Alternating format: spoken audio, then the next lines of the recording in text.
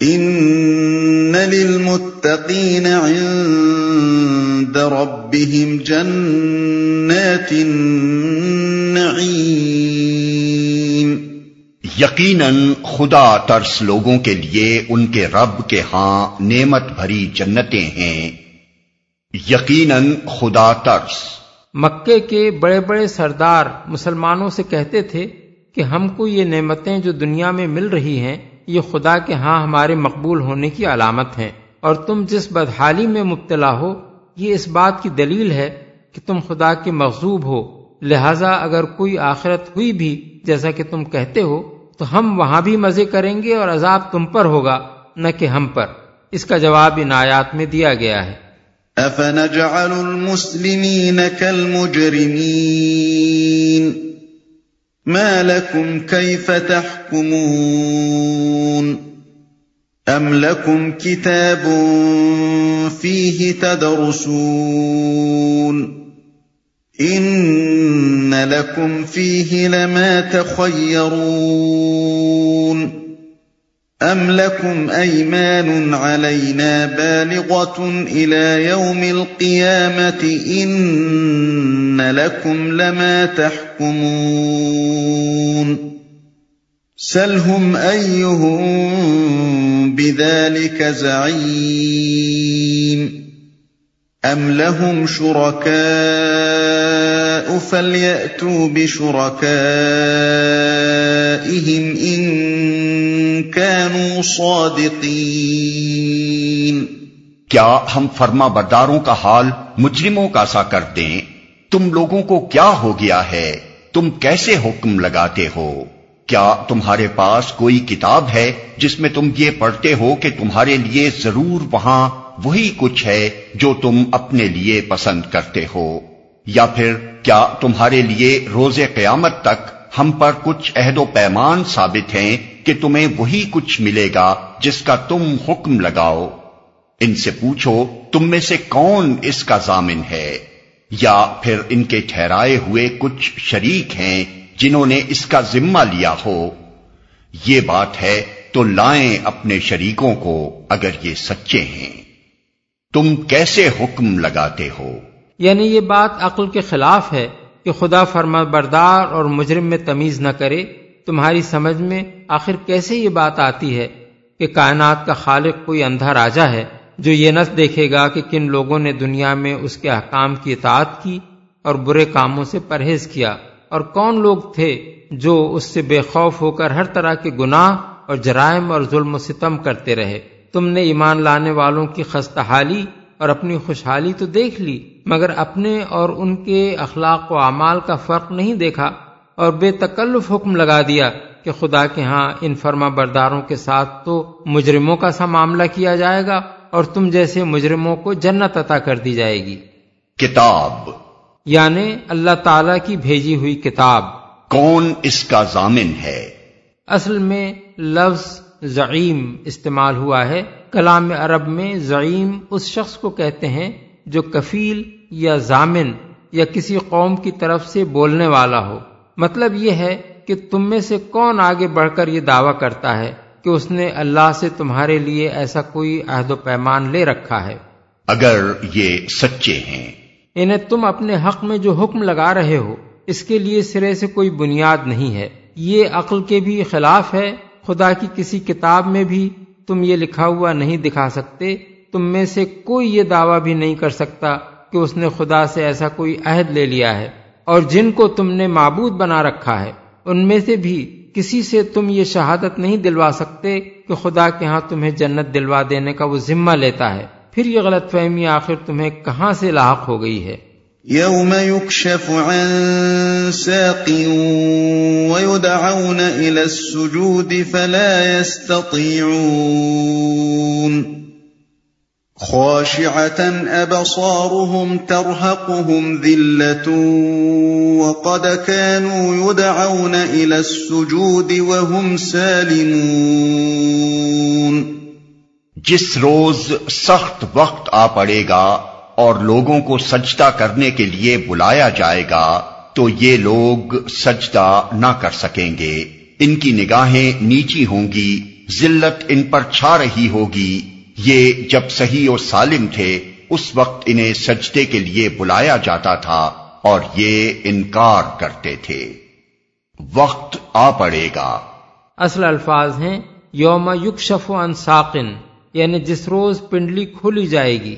صحابہ اور تابعین کی ایک جماعت کہتی ہے کہ یہ الفاظ محاورے کے طور پر استعمال ہوئے ہیں۔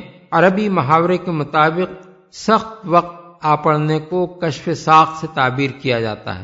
حضرت عبداللہ بن عباس نے بھی اس کے یہی معنی بیان کیے ہیں اور ثبوت میں کلام عرب سے استشہاد کیا ہے۔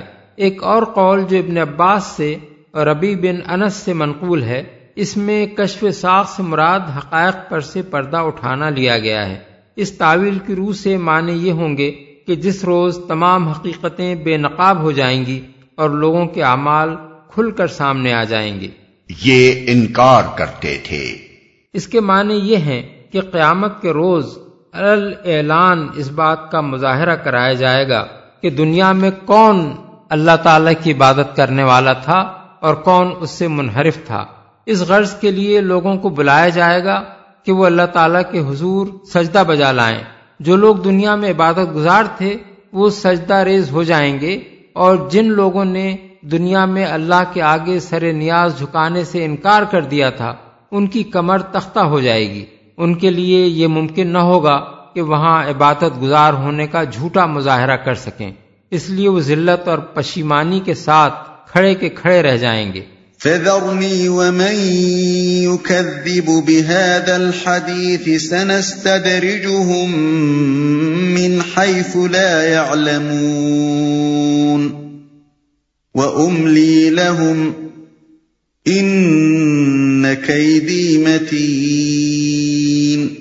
بس اے نبی، تم اس کلام کے جھٹلانے والوں کا معاملہ مجھ پر چھوڑ دو، ہم ایسے طریقے سے ان کو بتدریج تباہی کی طرف لے جائیں گے کہ ان کو خبر بھی نہ ہوگی۔ میں ان کی رسی دراز کر رہا ہوں، میری چال بڑی زبردست ہے، مجھ پر چھوڑ دو۔ یعنی ان سے نمٹنے کی فکر میں نہ پڑو، ان سے نمٹنا میرا کام ہے، ان کو خبر بھی نہ ہوگی۔ بے خبری میں کسی کو تباہی کی طرف لے جانے کی صورت یہ ہے کہ ایک دشمن حق اور ظالم کو دنیا میں نعمتوں سے نوازا جائے، صحت، مال، اولاد اور دنیاوی کامیابیاں عطا کی جائیں، جن سے دھوکہ کھا کر وہ سمجھے کہ میں جو کچھ کر رہا ہوں خوب کر رہا ہوں، میرے عمل میں کوئی غلطی نہیں ہے۔ اس طرح وہ حق دشمنی اور ظلم و طغیان میں زیادہ سے زیادہ غرق ہوتا چلا جاتا ہے اور نہیں سمجھتا کہ جو نعمتیں اسے مل رہی ہیں وہ انعام نہیں ہیں، بلکہ در حقیقت یہ اس کی ہلاکت کا سامان ہے۔ میری چال، اصل میں لفظ قید استعمال ہوا ہے جس کے معنی کسی کے خلاف خفیہ تدبیر کرنے کے ہیں۔ یہ چیز صرف اس صورت میں ایک برائی ہوتی ہے جب یہ ناحق کسی کو نقصان پہنچانے کے لیے ہو، ورنہ بجائے خود اس میں کوئی برائی نہیں ہے، خصوصاً جب کسی ایسے شخص کے خلاف یہ طریقہ اختیار کیا جائے جس نے اپنے آپ کو اس کا مستحق بنا لیا ہو۔ ام تسألهم اجرا فهم من مغرم مثقلون ام عندهم الغیب فهم یکتبون۔ کیا تم ان سے کوئی اجر طلب کر رہے ہو کہ یہ اس چٹی کے بوجھ تلے دبے جا رہے ہوں؟ کیا ان کے پاس غیب کا علم ہے جسے یہ لکھ رہے ہوں، دبے جا رہے ہوں؟ سوال بظاہر رسول اللہ صلی اللہ علیہ وسلم سے کیا جا رہا ہے، مگر اصل مخاطب وہ لوگ ہیں جو آپ کی مخالفت میں حد سے گزرے جا رہے تھے۔ ان سے پوچھا جا رہا ہے کہ کیا ہمارا رسول تم سے کچھ مانگ رہا ہے کہ تم اس پر اتنا بگڑ رہے ہو؟ تم خود جانتے ہو کہ وہ ایک بے غرض آدمی ہے اور جو کچھ تمہارے سامنے پیش کر رہا ہے صرف اس لیے کر رہا ہے کہ اس کے نزدیک اسی میں تمہاری بھلائی ہے۔ تم نہیں ماننا چاہتے تو نہ مانو، مگر اس تبلیغ پر آخر اتنے چراغپا کیوں ہوئے جا رہے ہو؟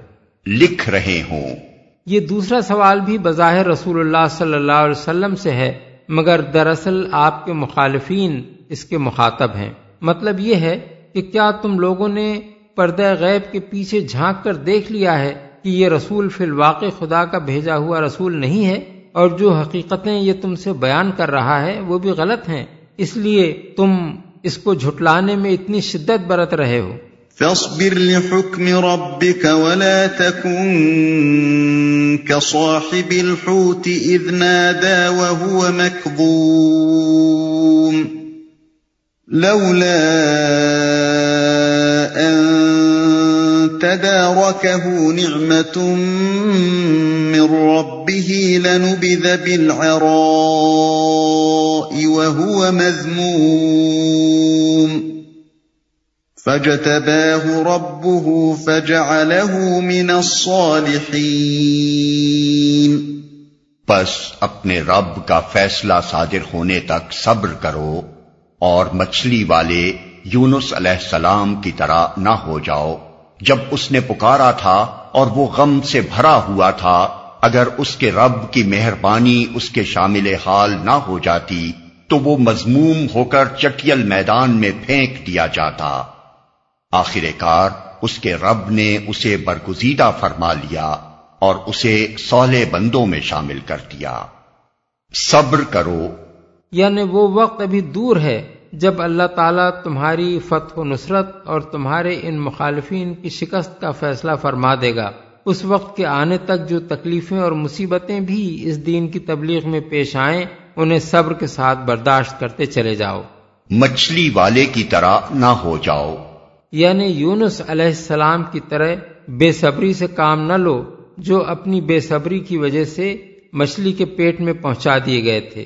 رسول اللہ صلی اللہ علیہ وسلم کو اللہ کا فیصلہ آنے تک صبر کی تلقین کرنے کے بعد فوراً ہی یہ فرمانا کہ یونس علیہ السلام کی طرح نہ ہو جاؤ خود بخود اس بات پر دلالت کرتا ہے کہ انہوں نے اللہ کا فیصلہ آنے سے پہلے بے صبری سے کوئی کام کیا تھا جس کی بنا پر وہ عتاب کے مستحق ہو گئے تھے۔ تشریح کے لیے ملاحظہ ہو تفہیم القرآن جلد دوم سورہ یونس آیت 98، جلد سوم سورہ الانبیاء آیات 87-88، جلد چہارم سورہ الصافات آیات 139 تا 148۔ غم سے بھرا ہوا تھا۔ سورہ انبیاء میں اس کی تفصیل یہ بیان کی گئی ہے کہ مچھلی کے پیٹ اور سمندر کی تاریکیوں میں حضرت یونس علیہ السلام نے پکارا تھا، لا الہ الا انت سبحانک انی کنت من الظالمین، یعنی کوئی خدا نہیں تیری پاک ذات کے سوا، میں واقعی خطاوار ہوں۔ اس پر اللہ تعالیٰ نے ان کی فریاد سن لی اور ان کو غم سے نجات دی۔ آیات 87-88۔ پھینک دیا جاتا۔ اس آیت کو سورہ صافات کی آیات 142 تا 146 کے ساتھ ملا کر دیکھا جائے تو معلوم ہوتا ہے کہ جس وقت حضرت یونس مچھلی کے پیٹ میں ڈالے گئے تھے اس وقت تو وہ ملامت میں مبتلا تھے، لیکن جب انہوں نے اللہ کی تسبیح کی اور اپنے قصور کا اعتراف کر لیا تو اگرچہ وہ مچھلی کے پیٹ سے نکال کر بڑی سقیم حالت میں ایک چٹیل زمین پر پھینکے گئے، مگر وہ اس وقت مذمت میں مبتلا نہ تھے، بلکہ اللہ تعالیٰ نے اپنی رحمت سے اس جگہ ایک بیلدار درخت اگا دیا تاکہ اس کے پتے ان پر سایہ بھی کریں اور وہ اس کے پھل سے بھوک اور تشنگی بھی دور کر سکیں۔